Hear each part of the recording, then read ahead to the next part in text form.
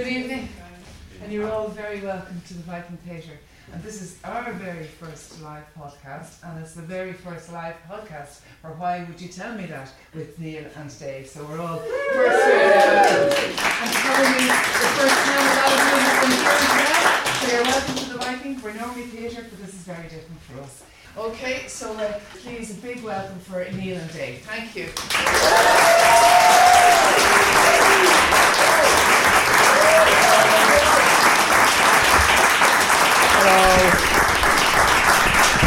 All right. Hello. Welcome along to the Why Would You Tell Me That podcast. Silence. Wow. The great thing is that you don't know what to expect, and neither do we. We've never done this before. We've never been in the same room together doing a podcast because we started off doing it in lockdown, and the handiest thing was to just do it in our own houses. And then we tried to do it once together, and it didn't work from an audio point of view and also from a weird personal point of view. We just don't want to be together. I shouldn't have sat in your lap, in fairness. It's part of the issue. Thankfully, this is happening for a number of reasons. Number one is, about a week ago, I had laryngitis and could not get a word out. So that has passed. However, I did get a text from Neil Delamere this morning to say you have... Yeah, I have a similar thing, and apparently you're meant to take 3 sprays of this antiseptic spray because it numbs your throat. Yeah. I have taken 9 and I can't feel my own tongue. I'm not joking you. So if I'm not having a stroke halfway through this. If I start going just throw a blanket over me and bring me to Beaumont Hospital afterwards. He'll be fine, absolutely fine. You're all very welcome. Thanks for coming out on a Sunday night. Give yourselves a round of applause. I love playing a game and things like this, see who's travelled the farthest. Okay. Of course, there's no way any of you know who's travelled the farthest, but anyone from very far away, not like local. Wexford! Did you really? Yeah. Jesus, what sort of crime did you witness that you're up here now? What's your name, fella? Cian. Cian, okay. And what do you do? I'm a dentist. You're about 12, Cian. Can you imagine if he got his little drill out at you? Fisher Price. Yeah. I don't want to be worked on by a fella whose baby teeth haven't fallen out yet. Where are you a dentist? Wexford. Okay. I can see why there's a lot of sugar in the strawberries, isn't there? You can see. Yeah, excellent. Oh, jeez. Do you have a queer mouth in you there? Well, all Wexford people do go through that kind of rite of passage of selling strawberries on the side of the road. I presume the next thing then is dentistry. So 7 to 12, selling strawberries, 12 to 18, dentistry. And then spring spuds as well. Well, of course. And who are you here with? My lovely girlfriend. Your lovely girlfriend. And what's your name? Roisin. Roisin, okay. What do you do? Environmental science.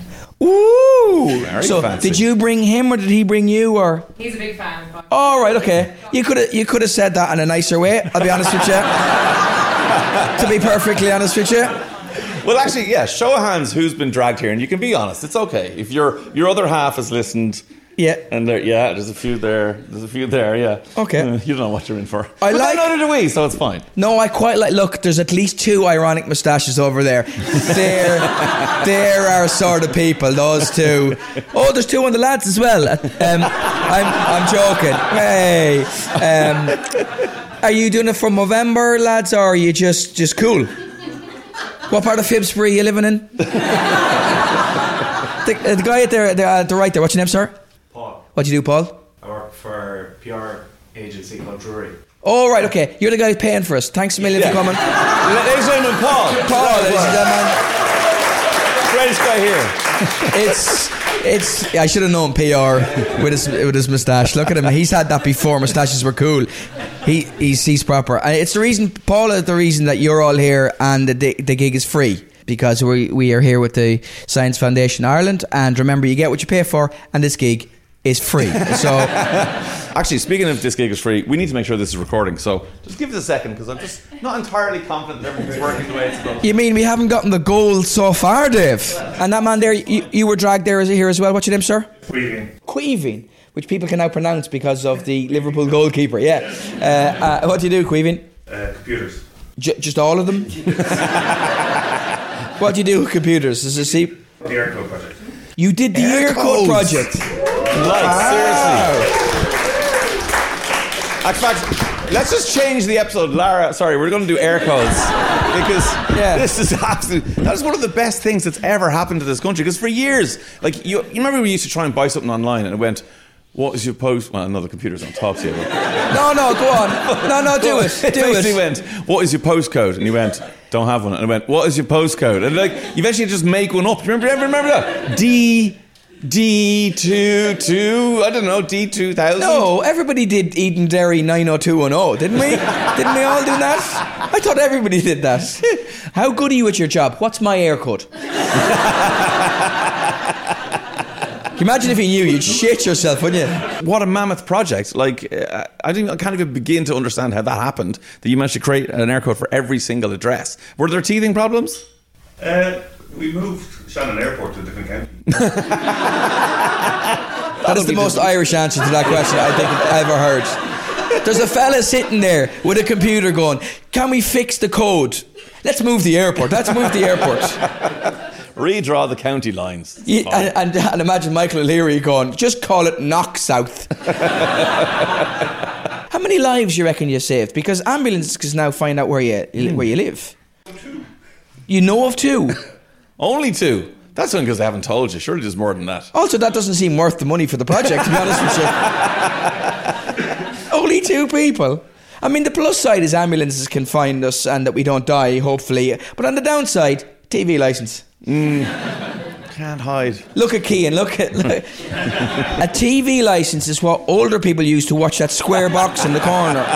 It's like YouTube but with ads that last longer.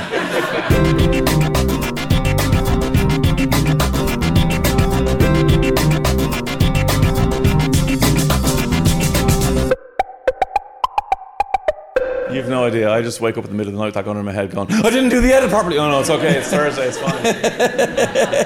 Okay, so welcome along to Why Would You Tell Me That? Our first ever live podcast. We're so excited. Thank you for coming along to something that, let's face it, is just a little bit weird because you're sitting in the room listening to the 2 people that normally do the podcast in your ears, doing it in your face. You know, I understand it's kind of strange, but thank you very much for coming out on a Sunday evening in November. We really appreciate it. We are here for Science Week. And we're here to explore what, Neil? Ghrelin. What? Ghrelin. It is the hunger hormone. No. You said gremlins. No, I didn't. All my research is on gremlins. This is going to be an interesting podcast. I'll just get out of there really quickly. Anyone know what a female gremlin's called? It's a Greta. Steven Spielberg has a cameo in the opening scene. Jesus, he does. Is real. This is real, isn't it? I actually did not know you said gremlin. I knew it was weird that like a double Dr. Lara Duncan was coming in to talk about little furry weird mogwais. The gremlins were nearly played by monkeys, all joked like with masks on, and they destroyed one of the offices on set, and they said that's the end of that. And the guy who directed it directed Mrs. Doubtfire and a Harry Potter movie. Thank you and good night.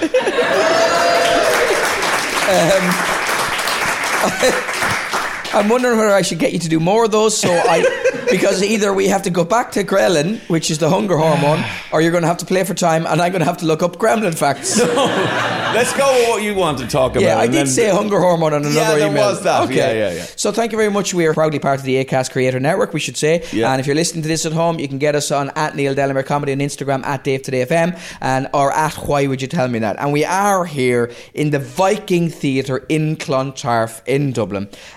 So let's start off with some Viking facts.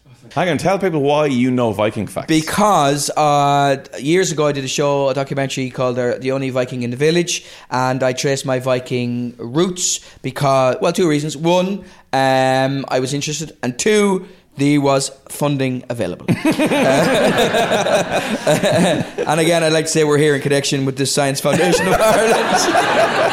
But it's all for charity, Tammy, okay? But it is for charity, so if you can figure out those, right? So the first recorded Viking raid ever was in Lindisfarne Monastery, just north of Newcastle in England in 793 AD. And the monks were there, and the Vikings came in, and the monks were like, oh no, a load of Vikings, run away, winky wonky bike a grove. The only reason I ever knew this place Lindisfarne was because of that song, Fucking the time is all mine, all mine. Yeah. Fucking the time is all mine. Yeah. All of the older people will get that. Yeah. Huge in New Delhi, by the sounds of things. This man speaks 5 languages, but a Geordie accent evades him. No, man, that's fine. Oh, I forgot that Gaza went and played a lot of cricket in He's on the subcontinent all in the Goa time. at some point. Yeah. First, so of course the Blattle and Clontarf was 1014, very nearby here in Clontarf, and first people to mint coins in Ireland were the Vikings. Oh. Did you know that? Yeah. And we used to use cattle for many years in Ireland As coins, that as would be the currency. rather awkward. It is. Well, I would argue that notes are easier than cattle. Very difficult to snort cocaine through a heifer. But it sounds like he's tried. I am from a very rural background. On the plus side, though, I suppose it's quite difficult to counterfeit a cow. Yeah. Like, you can't go into Moore Street in Dublin and go, much you want for that? 1 calf. There you go. That is a dog in a leather jacket. I have a favourite Viking. Okay. Yes. King Harald Bluetooth was the man who Christianised Denmark. They say Christianised it. His grandson was King Canute. You know who ordered the waves not to come in? You know that famous thing? I don't. No? Legend has it that he was converted to Christianity when a German monk called Poppo, they were having a row over who was more powerful, Odin or Christ, and King Harald Bluetooth said, well, prove your white Christ is more powerful, do something miraculous. And Poppo put his hand into a red hot iron glove and took his hand out, and it was miraculously unscathed, and that's why he converted, and then he tried to convert his people. There was a myth that the monk afterwards wrote, I was a monk and I'm sworn to celibacy. Probably should have used my left hand. But that's not true. That is not Can true. I just say, this is why we do this podcast, because Neil Delamere says things like, you know the story. I'm like, how does anyone know that story off the top of their head? Like, just randomly knows about that. So there was a great man who was in all the annals, who was the Speaker of the Court during King Harald Bluetooth's reign, and King Bluetooth was so named because he could connect with that speaker as long as he was within 10 or 15 feet. Yeah, He was initially flashing. no, that is actually a lie. But Bluetooth is genuinely named after Harald Bluetooth, and if you look at it, it's a little runic H and a little runic B. Yeah, go and check that out next time you see it. So that's our little Viking fact to start off with. Right. What have you got for me? Okay, so all joking aside, I did know it was about Grellan, not Gremlins. I know I'm such a great actor. But we figured because Grellan is the hunger hormone, we talked a little bit about food, okay? So have you ever heard this thing that honey doesn't go off? Yeah. Do you know why honey doesn't go off? So this is the thing, I didn't realise this. So one of the reasons why it doesn't go off is because it is really low in moisture within honey. So microorganisms can't actually exist in there. And because they can't, because that's what actually goes off. It's the microorganisms and their waste that makes things pukey and gross. And so it also has a pH that falls between 3 and 4.5. It's quite acidic as well. So things that end up in honey, they just die off. So there's those famous stories of when they excavated ancient Egyptian, not just the pyramids, but ancient Egyptian tombs, they found sealed jars of honey, opened them up, and some brave soul went, sure, let's see. Perfect. 3,000, 5,000 year old honey, absolutely, as long as it's kept contained, airtight, there's significantly a small amount of moisture in it that it basically will not spoil. And that's why. That is quality. Yeah. It does, however, shrunk kids. It does. How many stomachs does a platypus have? I mean, I'm going to hazard 4? No? Anybody guess? No. We can go 3, 4. Anyway, I think this might be quicker if I tell you. Yeah. 0. What? So according to National Geographic, if you look inside a platypus, you'll find this weird feature. Its gullet connects directly to its intestines. There's no sac in the middle that secretes powerful acids and digestive enzymes. Does that affect how the platypus consumes things then? Yeah. And that's code for don't ask me any more questions. fair. That's all I need to know. Okay, carrots. What colour are carrots? What colour should carrots be? Oh, purple. Yeah. Yeah, people know this thing, okay? The reason they should be purple, though, is very interesting, right? So, wild carrots, which I didn't know were a thing, but wild carrots were white or pale yellow, and then cultivated carrots were mostly purple, and a few species were different colours, including orange. Now, does anyone think they know why the Dutch popularised the orange carrot? William of Orange. That's very satisfying, isn't it? Oh, that's very. Fuck off! Get out! Get out! You're a disgrace. Fake news. Get out! But I was preparing myself for the William of Orange fact, and then the further I dug into it, I went, oh, no, it wasn't really. That was complete coincidence. Basically what happened was the orange variety, whatever species of carrot that is, that grows really well in Dutch soil. So because the Dutch in the time of the 16th century, whatever, one of the biggest agricultural powerhouses, certainly one of the biggest financial powerhouses, we learned all about that with David McWilliams in the Tulip Mania episode. He originally was purple as well. He wasn't.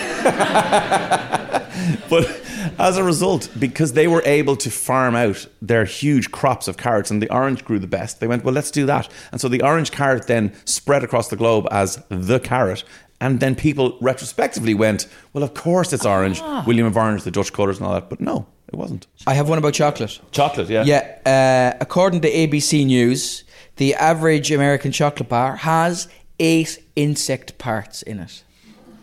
Yeah. Now, sometimes stats like that can make you go exactly that reaction of like, ugh, except, like, are we not eating things like that all the time? Like, what kind of safety net is there? There is a safety net. Did you know this? No. Okay, you can have more than that legally. The FDA, anything less than 60 insect parts per 100 grams. 100 grams is deemed safe for consumption by the FDA. How much is 100 grams? It's a bar is about 30 grams, isn't it? 30 or 40 grams? Well, it depends what size bar you're eating. Like, I get the big family share ones and eat it all to myself. That's definitely 150 grams. Okay, well, if we don't go for a diabetic special, Dave.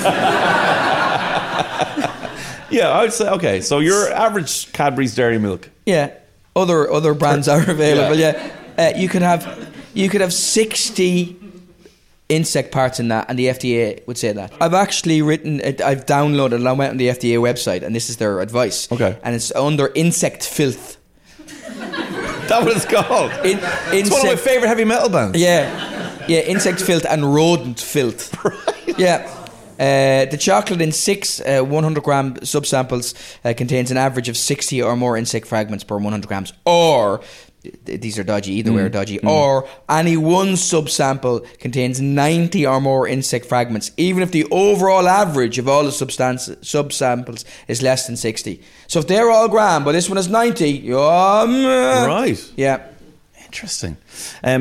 White chocolate isn't chocolate. Well, just morally speaking. No, it isn't. It's absolute. It's gank. It shouldn't even be in the same fridge as normal, decent human being chocolate. Milky Bars are amazing. No, they're not. And that kid was untrustworthy. It's absolute nonsense. It looks. And another thing, you know that Ferrero Rocher, the proper one. You know the Raffaello thing. That is dog shit. You know, dog shit used to look like that when it went all white and fluffy. In fairness, it did look like a Raffaello. Yeah. Get out. The younger people around the key won't remember when dogs poo looked like that. But come here. White chocolate. He does look like the Milky Bar kid, by the way. He just said that. Keane said that. White chocolate is just sugar, milk, vanilla, and there's cocoa butter, but no cocoa powder, which is the thing that classifies it as chocolate. So white chocolate is some kind of sweet deliciousness I like, he hates, but it isn't. South America had all the best plants, didn't they? How in the name of God did Europe go over there? We went over there and they had chocolate, cocaine, chips and fags. And we went, have you tried Conkers?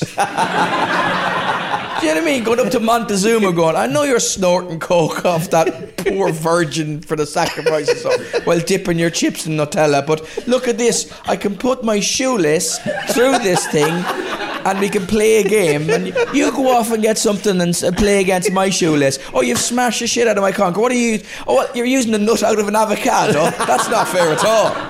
Do you want to try an orange carrot? Okay, go with something else. What else have you got? Okay, I've got one more food fact for you. Yeah. Cheese has been labelled a high risk food because cheese is the most stolen food item in the world. Cheese? Yeah. According to a report, the Centre for Retail Research in the UK did this report, and this was in 2011, and they keep reporting this. I've seen this in The Guardian, I've seen this in The Times, I've seen this in Esquire. According to their data, 4% of the world's cheese ends up stolen. Why are people stealing cheese? How are they stealing cheese? How are they stealing? Let me look into that now. Okay, what I mean there is an amazing line from a Guardian article, and it says some of what criminologist Ron Clark termed craved items, and craved stands for concealable, removable, available, valuable, enjoyable and disposable, such as razor blades, DVDs and bottles of spirits, are protected with security tags. Supermarket cheese is rarely given the same protection. Oh, you'd love if that was the way it was. You wouldn't go, can I have a box of Calvita? Okay, go up to the thing and get it out. Yeah. Go through the clicky thing. Take off the security tag. Here's your easy singles. Thanks. That would be amazing. You have to go up to the checkout for Baby Bells. Yeah. You got your ID. But because that doesn't happen, it's stolen and it's easily nicked. Yeah. Yeah, and I suppose you're walking out and they're going, "You robbing cheese?" And you go, "No, I'm like robbing cheese. What are you talking about?" And then you just walk out. He speaks from experience. Or you just roll the Baby Bells out the door, and he looks, and then you run out with a Kilmeaton to call him the fiddler of cheddar. Yeah, has anybody here ever stolen any cheese? Well, apparently all of you have, because we're stolen all the time. 4% of the world's cheese, man. One very quick one then to finish, or maybe two, because they're good ones. Does anyone here have arachibutitryphobia? I think that's how you pronounce it. Is it a fear of gremlins? Arachibutitryphobia is the fear of peanut butter sticking to the roof of your mouth. I know it's pretty specific, right? But apparently this is a genuine phobia people have. Because you know the way it does that? Well, I don't actually, because I only ate it once. It did that and I went, I'm never eating that again. Maybe I have it. But there's only one thing I hate more than the smell of peanut butter, and that is the smell of rice cakes.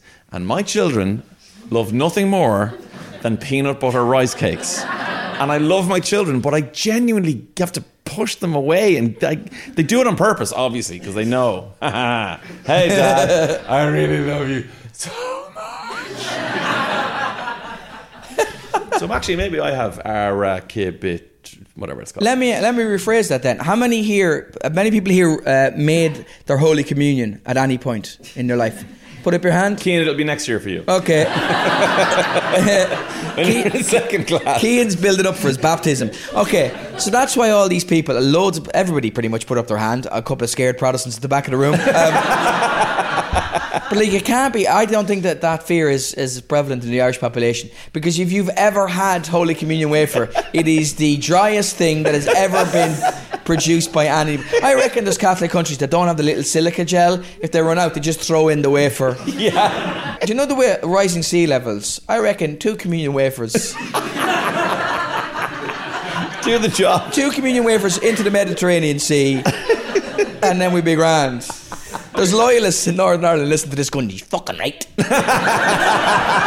I hate him, but he's right. Sorry for the bad language. Okay, very quick ones. If you go into the cinema, obviously we like popcorn in the cinema in Ireland and all across most of the world. Colombia, dried ants. No way. Like it's not like a weird delicacy in one place. It's like this is what they eat in the cinema. Is that real? Yeah, for real. Did you know that in Colombia you can have 60 parts of chocolate in a dried ant? The last thing I want to tell you about before we go into part 2 is, has anyone ever heard of mukbangers? I know mukbangers sounds like Tinder for cultures. But I promise you, it's not that. It's Tinder for cultures. Is that what you said? Mukbangers. I would go to a nightclub called Mukbangers. We all would. But hands up, has anyone ever heard of the term mukbangers? Yeah, a couple there, 3, 4 people. Okay. 4. So mukbangers, apparently, and I'm probably pronouncing it wrong, but that's how it's written.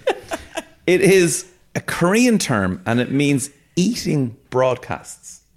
So basically on Twitch, which is like that streaming thing where people just go on Twitch and they just do things, whether it's playing computer games or playing guitar or doing whatever, and people watch them for hours and hours on end. This is a thing that began in South Korea. It's just of people eating. So they would go and they would eat, and they'd be called... Now, the other term that is bandied around with mukbangers is BJs. And I'm not joking, like, honest to God, but BJs actually stands for broadcast jockeys. Okay, so we've got disc jockeys, DJs, that's what I am. But BJs are broadcast jockeys. And again, it's a Korean term. But that's what they do. So they go on Twitch or whatever it is, and they broadcast themselves eating, and people make careers out of it. Like, hugely successful. One of the biggest mukbangers is a guy called Bands. He has 3 million subscribers. He consumes huge amounts of food, but is absolutely ripped. And apparently, that's because he trains 8 hours a day. What? Because he eats so much food, he has to like convert the energy. Somebody would pay to watch you or me eat. Oh, well, no, let's not. I don't know how high up the mukbanger chain you'd be. I'd be king mukbanger. Possibly so. But yeah, no, they would. They do. They absolutely. And not only do they pay, so they subscribe, obviously, they can do, you know, brand partnerships and things to get money and whatever. Yeah. But yeah, the Twitch subscription thing, you can throw money at people. So if you like what they're doing on their Twitch broadcast, you go, I'll give them $5, I'll give them $1, I'll give them $10, whatever. That happens all the time. And does he eat really fast? Does he eat really well, slow? there's lots of Is he different sensual types about it? I'll be honest with you, I haven't watched them, but yeah, there are lots of different ways. There's, in fact, there was a lot of people, you know, ASMR is that kind of auditory stimulation thing. Yeah. So a lot of people, when they were doing mukbanging at the start, such an odd term, they would do ASMR while they were doing it. So obviously the crunching and the chewing and the pleasure noises people might make while they're eating and all that was all part of it as well. But when I saw mukbangers and I thought of this podcast audience, I was like, you all need to know about mukbanging. Absolutely. Mukbanging sounds like a 15-year-old young lad in the middle of nowhere, and it's like the Irish equivalent of American Pie. He digs a hole. Why are you always going down to the graveyard, Pádraig?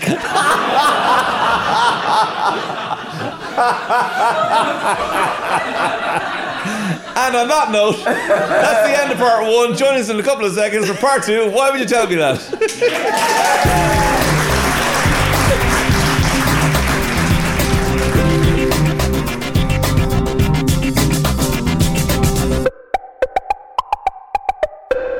Welcome back to part 2 of Why Would You Tell Me That? Now, this is quite unusual because, one, normally we introduce a guest that you've never met before, but we've brought somebody back because she got such a great reception the first time.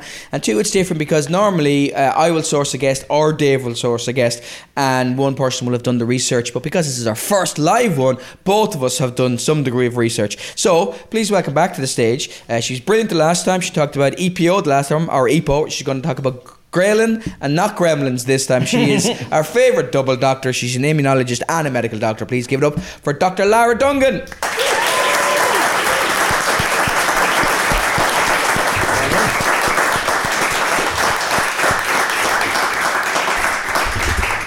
Thank you. Hi.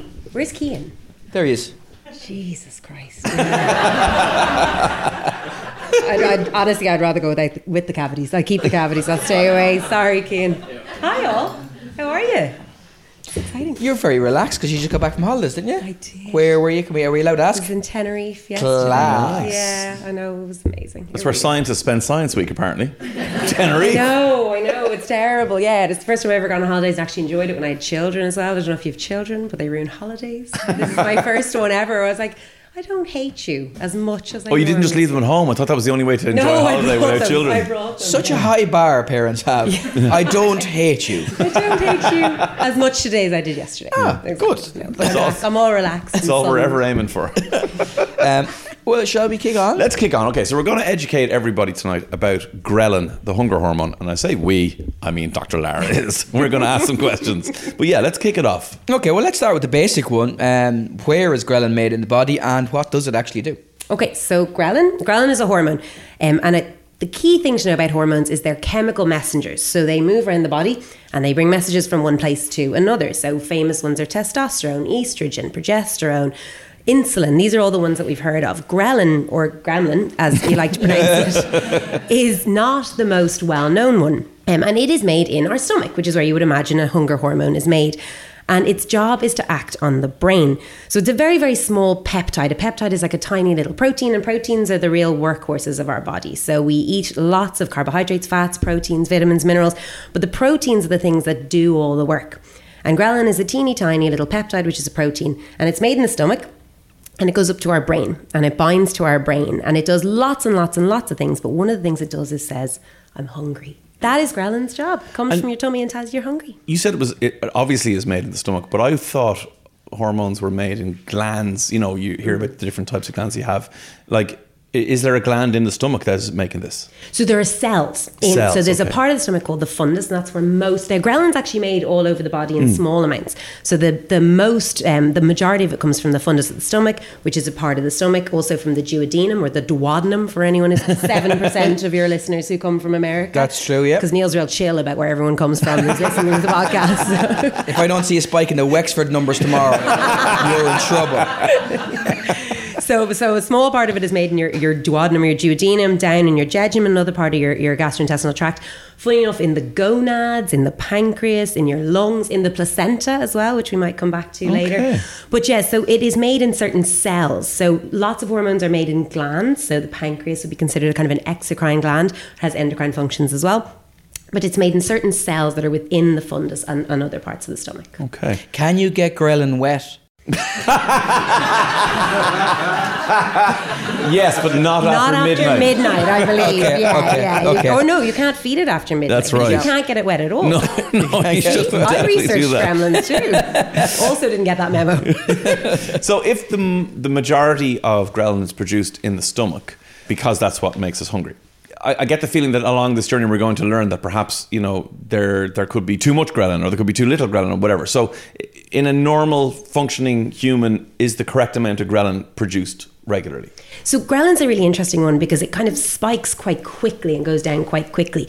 So there are other hormones that are much more rhythmic. So things like cortisol, part of our circadian rhythm. But ghrelin goes up and down very, very quickly. And in an average person, you would eat, and as soon as your stomach is full, your ghrelin just drops. Boom, the job is done, the ghrelin's not needed anymore. Full tummy, lots of glucose running around your blood. And then over the next few hours, it kind of goes, we're getting a bit low now in glucose. You know, we don't really like this state of being because evolutionarily we are still cavemen. So we don't like lack of glucose, even though these days that is definitely not our problem, especially with all the white chocolate around, which is gross and tastes like skin. But anyway. Oh, come on. But so you're weird. But anyway, so ghrelin then will start to creep up, and in and around 3 hours after you've eaten, it really starts to peak. So it ramps up quickly then, doesn't it? It ramps up much quicker than a lot of other hormones. So is that what's happening? Because you know that feeling when, like, you know, oh yeah, it's getting close to lunchtime, I should eat. Oh my God, I've got to eat now. I'll kill everyone until I get something. Like, that's that ghrelin kicking in. It is, and do you know what? Believe it or not, because of the time of this podcast, I misthought this, and I don't know if anyone else did this. 6:30 It's dinner time. is a shit time for a podcast. So I didn't eat, and I have a banana in my bag over there that I am screaming out for. But you do, it's exactly that. It ramps right up, and it does give you this sort of, now it alone doesn't cause hunger, but it is potentially one of the elements that causes this hunger, this Jesus, I need to eat now. But funny enough, actually, if you ignore it for a little while, it will actually start to go down a little bit again. So you can have it in waves. It'll ease off, it'll come back, it'll ease off. But that hunger, that's a real thing. It's really raw. Now, it's driven also by cortisol, by adrenaline and other things. But the ghrelin as well. It's almost like a comedian who normally gets up at noon scheduled this podcast. So what else affects it? I don't know if you come across this in your research, but I read an amazing thing about sunlight. Did you come across this? This is going to blow your mind. Do you want to tell them about the effect of sunlight on ghrelin? There's a kind of it's up in the air exactly what sunlight does in terms of our hunger levels, because there's a lot of evidence that shows actually in the summer we eat less and we eat a lot more in the winter. And we aren't a hibernating species like some creatures are, but we do eat more in the winter, and it's believed to be the lack of sunlight. But there's also evidence that shows that sunlight hits our skin, and as we know, obviously it causes damage, and it's believed that some of that damage releases other chemical factors, things like nitric oxide, which causes us to increase our ghrelin. Now, it's quite protective in women to have estrogen there. So women don't tend to get that rise in ghrelin in response to the sunlight. But for a lot of men, in response to sunlight, apparently they will increase their calorie intake. So in this one study they said it was about 300 extra calories a day in response to a lot of sunlight. Now, it was one study, it was small, but it is very interesting to show that ghrelin has other functions, so it's potentially protective in that element of the damage to the skin. All right, so you go on your holidays and you actually want to eat more. If you're a fella. If you're a fella, for but according not to this if you're a study, woman. but not a girl. I find personally that the heat, I don't know, I find like the hot weather makes me want to eat less. I don't know. Would you? No. Would you want to Anyone eat else more? agree What with about that? everyone? Cian, you haven't had any summers yet. Anyone else though? Sorry, Cian. Hold on, he's more than 6 months old. People listen to this abroad going, like, he has to be at least 25. Is it like Game of Thrones where it's been winter here for 20? I loved, you sounded like one of the Starks there. You have seen no summers, young man. Winter is coming. Will an operation like a gastric bypass or a gastric sleeve, was that operation done on the fundus? So will that remove ghrelin? Or the majority of it? Bariatric surgery is fascinating. So Right. originally, there were things like gastric banding, where they would just essentially band off a large part of the stomach so that essentially it was just a tube. So the whole point of the stomach is it's kind of an outpouching of our gut. Yeah. So it is our gut is a very, very, very long thing. And there's this big outpouching that, as you said, in Everyone Bar the Platypus, produces an awful lot of acid and helps you to digest food. So they banded them in a lot of people, but there's other surgeries called Roux-en-Y, which is one type where they bypass the stomach. So they basically pull your gut up and shove it in near the top of the stomach. So hang on, then you were literally a platypus. You are almost literally in every way as well. You wouldn't Yeah. believe the outcomes. You grow a bill, Fascinating. you lay eggs. Yeah. I mean, Yeah. And another part is a gastric sleeve, like you mentioned, where they actually just cut the outside of the tummy off. They just stitch it off, sew it all up, and you're left with essentially just a thin tube. And originally it was believed that the reason people lost so much weight is because they had little tummies. Little tummies, you're full faster, you can't eat as much. But if you think about it, I know for one, being full does not stop me eating. So that's not actually the main reason why it's believed that people lose weight. There was a huge change in how the people felt about food. People who've undergone bariatric surgery or barbaric surgery, as your notes had originally said when you sent it to me. Well, maybe my surgeon wasn't as good as he said he was. He used a handsaw and a lawnmower. And a lot of vodka. So yeah, absolutely. So the amount of ghrelin they produce is massively decreased. Sometimes, especially in gastric sleeve surgery, there's about a 60% reduction in the blood ghrelin levels. So it does lead to early satiety and a reduction in hunger hormones. And part of that is a huge reason why people after bariatric surgery lose weight. What sort of effect does your mental state or how rich in calories you think a food is, how does that affect ghrelin? Do you know what? This is a part of this amazing placebo effect. And I'm sure you've probably talked about the placebo effect at length. The placebo effect is fascinating. So the concept where if you take a red pill instead of a blue pill, you are better. Or if you take the more expensive drug rather than the cheaper drug, you end up doing better. But it works as well for ghrelin. So there was this study that was done in Yale, so it has to be real. And they gave people milkshakes. So what they did is they measured their ghrelin level about 20 minutes after they started this study. About 60 minutes was just before they drank their milkshake. And then 90 minutes, so that was 30 minutes after they had their milkshake. And in the first part, they told them you're going to get just a calorific milkshake. This is nearly 700 calories. You're going to be so full. And to the other half, they said this milkshake is like light as a feather, 140 calories, there's nothing in it. In reality, the milkshake was somewhere in the middle. And they measured their ghrelin level. And the people who had the fake, high calorie, really satisfying milkshake, their ghrelin levels plummeted afterwards. So they were full, they were satiated, they didn't want anything else.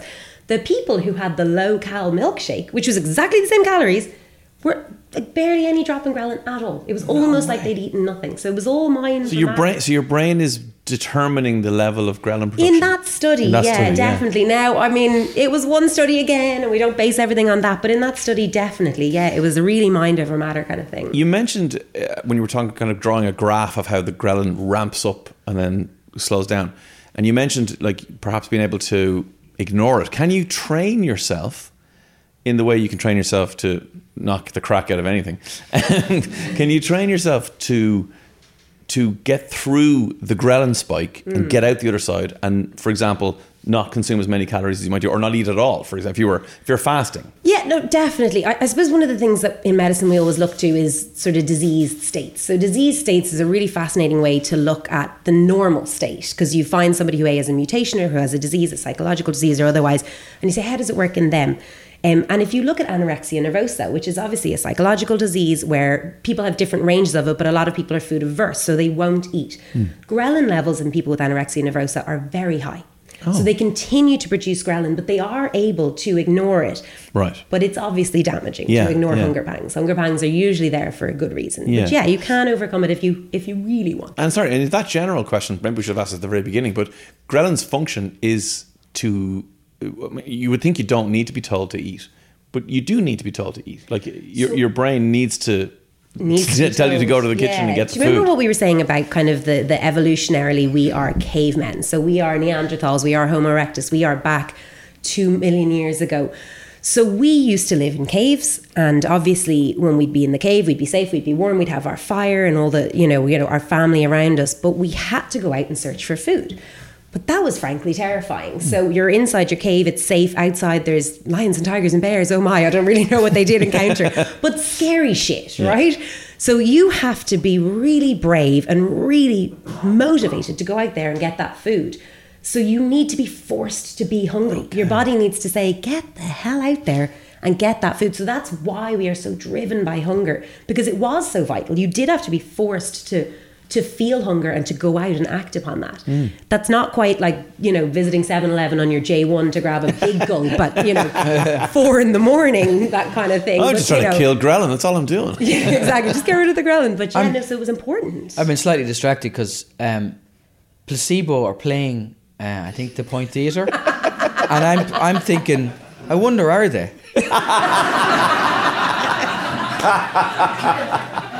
Maybe they just want us to think that they're playing there. And you'll come home afterwards going, that was a brilliant concert. That's fantastic. So I notice sometimes, particularly if I'm gigging and I don't get a good night's sleep and I'm back on the road and all the rest, and I'm slightly hyper after a gig, the next day I have days where I cannot get enough food into me, can't get enough sugar into me. I think people do this the same with booze if they've been out. And you just can't, you don't seem to be able to sate your appetite. Is this something to do with ghrelin? What is the effect of sleep on ghrelin? Sleep and ghrelin are hugely intertwined. There's a lot of studies, and some of them say that yes, sleep and ghrelin are very affected, and some say not so much. And it's hard to know exactly which is true. But there is a study certainly that shows that even one poor night's sleep or a lack of night's sleep can cause a spike in your ghrelin levels. So that would mean that obviously you would have a really, really bad night's sleep, and you just, the next day you're like, I have to eat, I have to eat, I have to eat, I have to get energy. And it kind of makes sense as well. You're feeling weaker after the lack of sleep. The energy is the thing that's going to sort of boost you up. But there are longer term studies where there's longer term evidence that people who sleep less than 7 hours a night chronically are generally those who have metabolic syndrome and are heavier, and as a general rule again would have increased levels of ghrelin. It's definitely affects you. The lack of sleep definitely brings up your ghrelin and makes you hungrier. So you said less than 7 hours a night chronically is really bad. Really bad. I've been doing breakfast radio on early morning shifts since 2002. I haven't had more than 6 hours sleep in 20 years. Early morning shifts actually in another study were shown to be not too bad. So you don't have an excuse. Actually, oh, you saw the opening and then the window just closed. The doctor will see you now. Boom. I did want to ask about shift working though, because you're right. I work in the early part of the day, and like most people seem to think I finish at 12 o'clock, which is probably true. But I start early, finish early. So, but what about people who work either, where they start at say, 12, 2 o'clock, or what about people who do that dreaded kind of night shift? Yeah. Does ghrelin vary in those people? Yeah, so it's not specifically ghrelin, but overall your system is very badly disrupted by night shifts. So funny enough, in terms of ghrelin specifically, actually the morning shift, so as long as you're not getting up crazy early, as long as it's not becoming a night shift, actually you're supposed to have lower levels of ghrelin. So actually you shouldn't have as much hunger because you're getting the early morning light and it's supposed to be better for you. But definitely people who work the night shift, they have all sorts of issues. So again, issues with obesity, metabolic syndrome, anything that puts you so far out of whack, puts all your hormones out of whack. So night shifts and especially changing in shifts is really bad. Can I ask you just very quickly, sorry, about the sleep thing as well? Because I often hear leptin as another hormone mentioned in conjunction with ghrelin. Are they related? Because am I right in thinking leptin is the thing that switches off the hunger? So leptin is made by our fat cells. So our adipocytes, which are fat cells, when they are full enough, essentially, leptin starts to be produced. And the fat cells are like, mate, there's no more room in here. Right. We're done. We're good. Switch it off. Stop eating. Relax. And it's a big thing overnight. So our leptin isn't like our ghrelin. Our ghrelin is spikes. It goes up and down and up and down. Leptin is much more rhythmic, like the cortisol. So it would be up and nice and high in the middle of the night, keep you asleep, stop you getting hungry. And then it starts to come down. And by the middle of the day, you're pretty starving because your leptin's all down. So leptin, it obviously isn't the exact opposite to ghrelin. It has huge numbers of functions as well as ghrelin. And we should probably talk about the other things ghrelin does. But leptin definitely satiates you. It makes you feel full. Stop eating. You've had enough, buddy. Talk to us about what the other functions of it are then. Of ghrelin? Yeah. Yeah, because I was thinking like it obviously makes you really want the thing, which is food, right? And food is necessary to, to take in the food to have the energy to get about your life. So that caveman analogy you gave us makes perfect sense. But what about things that are also really pleasurable that are just, extra? So I'm thinking drugs, alcohol, Mukbanging. The mukbanging. Are ghrelin, those the mukbanging hormone. But is ghrelin involved in any of those things? Ghrelin's involved in so much. It's Right. fascinating. Like ghrelin. First of all, do we know how to spell? Well, you definitely do. Dave, do you know how to spell ghrelin? There's no M in it, I'll tell you that much. So ghrelin's funny. It starts with GH and then it's RELIN, and the GH is growth hormone. Okay. So actually, ghrelin is a huge activator of growth hormones. So it's what we need to help us grow, our muscles grow, our bones grow, and for development, it also helps with cardioprotection. So in instances of heart attack, it's found that ghrelin can help protect your muscles. It helps your muscles to grow. It helps bone grow. It's also been proven to be in metastatic cancers. So some cancers that metastasize, which just means they move from their original site to somewhere else. A lot of those have high levels of ghrelin. But also, like we said, ghrelin is important for risk. And it gives you a lot of the reward as well. So for alcohol, a lot of the reward as well can be associated with ghrelin. So it's really important for things like risk, but also for these risky behaviors. So alcohol, drugs, and all of those things. Live podcasts, risky behaviors. Podcasts. Exactly. All about gremlins. Risky behaviors, it definitely feeds into all of that. There's a lot of research actually into ghrelin and risky behavior. We asked our online followers for some questions. Some of them, you may be able to answer, some of you may not, and that's the joy of a podcast. Which is better, Gremlins 1 or Gremlins 2? Actually, I want to tell you one quick story. If you ever want to know the difference between Instagram, Facebook, and Twitter, let me explain this to you. I put on exactly the same post on all three. Instagram, anyone got any questions? Loads of responses, and there's a little question box. People like the question box. They filled in all the answers. Must have gotten 30 or 40 of them. Facebook, any questions? 3 or 4, but pretty good questions. Twitter, all joking aside, 2 responses. One was, what did he say? You're a brave man asking people about hunger and people can't feed their families. What? I'm so sorry. That was Elon Musk then, obviously. And then the other one was, the prophet of someone is coming to get you. I was like, Jesus Christ. I just wanted to do a podcast. Yeah. I don't know what's happening. That guy was proper. Can't believe you're talking about appetites when the world is on fire. Look at you, you're an absolute disgrace. Oh, Twitter. Jesus Christ, man, relax. Maybe it's better if Elon burns the whole thing down. Can I say one thing that redeems Twitter before you ask your listeners questions? I have to give a quick shout out to Era Sarah on Twitter. Last week I mentioned the famous obelisk, if anybody heard it, in Buenos Aires. It's about 60 metres high. And in 2015, to mark World AIDS Day, they covered it in a 220-foot long condom. Right, which is fantastic to raise awareness. And Sarah chastised me for not using the word nobelisk. Isn't that amazing? I can't believe I missed it. I just got this tweet going. It was right there. Yeah. Nobelisk was right there. Okay. Sometimes you can't see the wood for the wood. Okay, well, let's go through some of these. Again, any you don't know, we just move on, we cut out, it's fine. David Dent says, if you don't eat breakfast in the morning, you tend to be a little bit less hungry come lunchtime than if you do eat in the morning. Why is that? Is that even true? So what happens is, if you are a regular meal eater, then your ghrelin spikes at the time you are going to eat your meal. So if you eat breakfast every day at the same time, lunch every day at the same time, and dinner every day at the same time, your ghrelin spikes at those times. If you're the kind of person who doesn't eat breakfast, you probably won't get that same ghrelin spike. Okay. So if you are a regular non-breakfast eater, you're probably not getting the big ghrelin spike in the morning. You're probably not getting the full tummy. You're probably not getting the emptying and then the aggressive ghrelin spike as a result of that.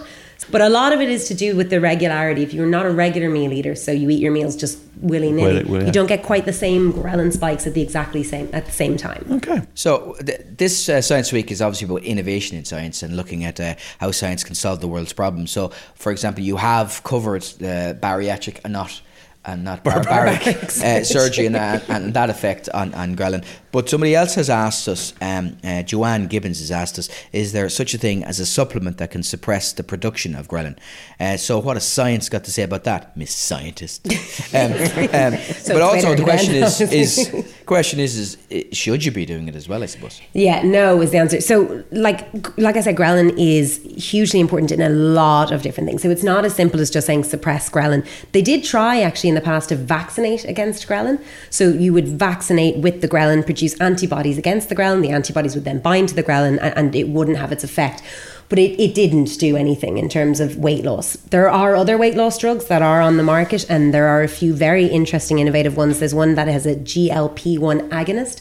GLP-1 is it's a bit like the leptin as well. It's a little bit on the opposite, so it reduces your appetite. And that is very much a real drug. That's very much available. That's on the market. Originally, it was for people with diabetes, type 2 diabetes, because it increases the insulin secretion, but it also reduces your appetite. And there's been a huge amount of studies that show that there's a lot of weight loss with that. So it's not the same as a ghrelin suppressant. GLP-1 is much more specific. But no, you can't suppress ghrelin and you can't give people leptin. The reason you can't give people leptin isn't because the drug doesn't exist. It exists because there are people born without leptin. There's very few people in the world who have a mutated leptin. It doesn't work for them, and you can give them leptin, and they do lose a huge amount of weight.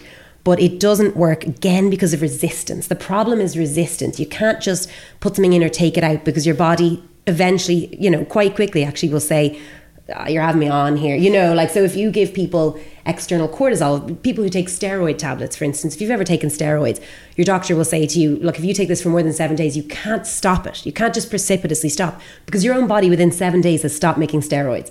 And a precipitous drop in cortisol, so you take your steroids and you stop after 7 days, especially a high dose, can theoretically kill you. So your body will stop making something or will become resistant. So it's not as simple as just blocking ghrelin. But there are drugs that are on the market, like this GLP-1 agonist, that kind of work on the system, but very much only in very specific scenarios. So please don't. There are people who go out and abuse drugs like melanocyte-stimulating hormone, people who do these abusive drugs, but there's all sorts of side effects and knock-on. It's growth hormone stimulating. It's all these issues. So please don't abuse them. If you're prescribed them by your doctor, fine. Otherwise, don't take them, please. There was a couple of questions. Rebecca asked this, and a couple of people did. Why do apples make me more hungry after eating them? Does anyone think you eat an apple and you feel more hungry? Some nodding in the crowd. It happens with me with rice. If I eat a rice... you're a weirdo. No, honestly. If I eat rice for dinner, an hour later, I am absolutely starving. You're right. 3 billion people must be wrong.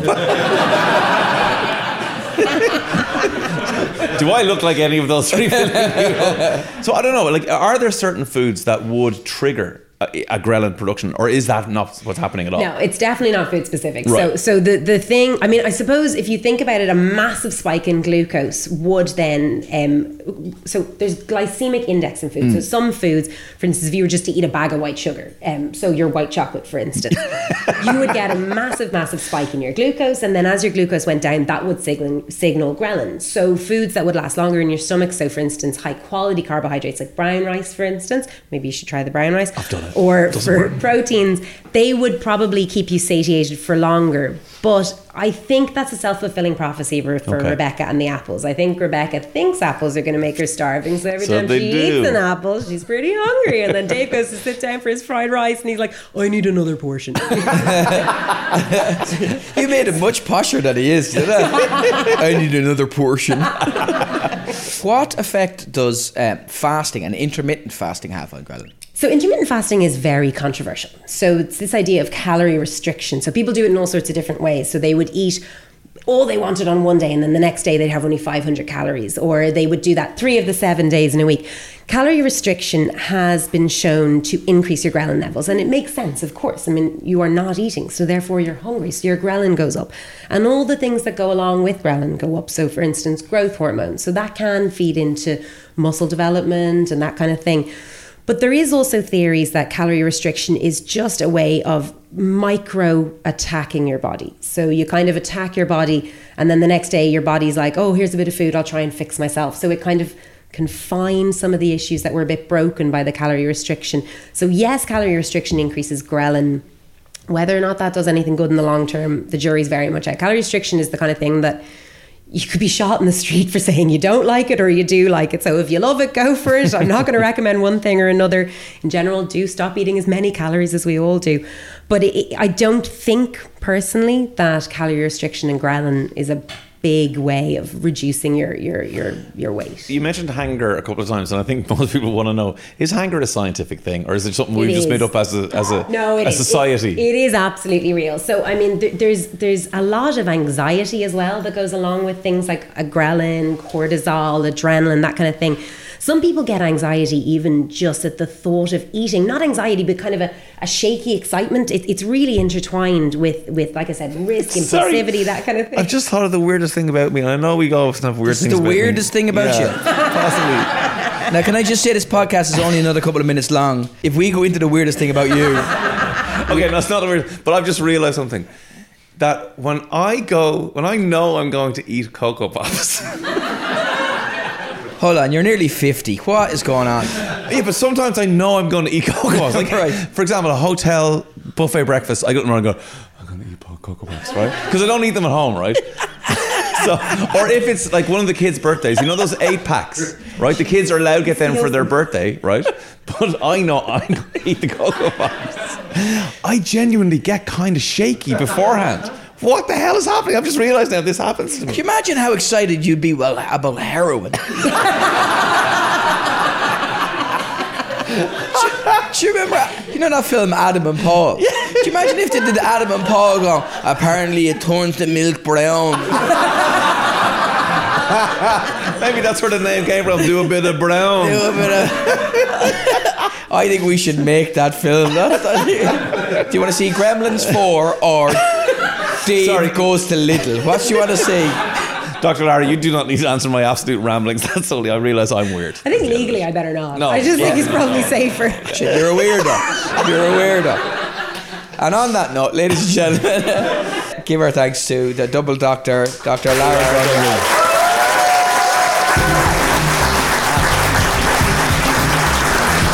Thank you, Larry.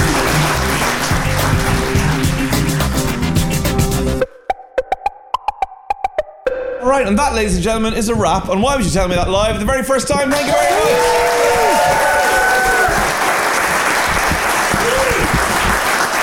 Wow, that's great fun. Thank you for being part of it. The next episode we're going to do is actually about something that I don't know why I'm obsessed with, but I am obsessed with people's height.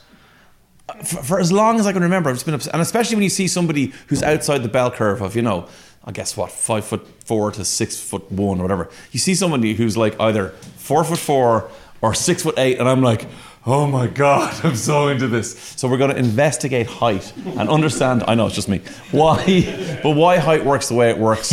Are we as tall as we're ever going to be? We'll investigate all that. That's going to be in the episode. So if you see him wandering around town looking at very tall people going, how much rice do you eat?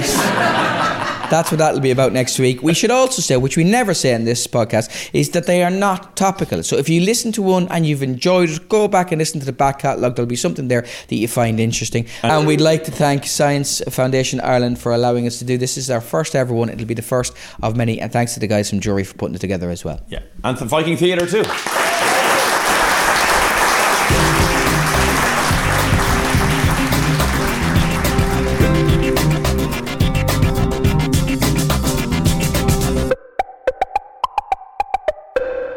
You have no idea how shitting myself I am that this thing didn't record. In which case, you better stay where you are.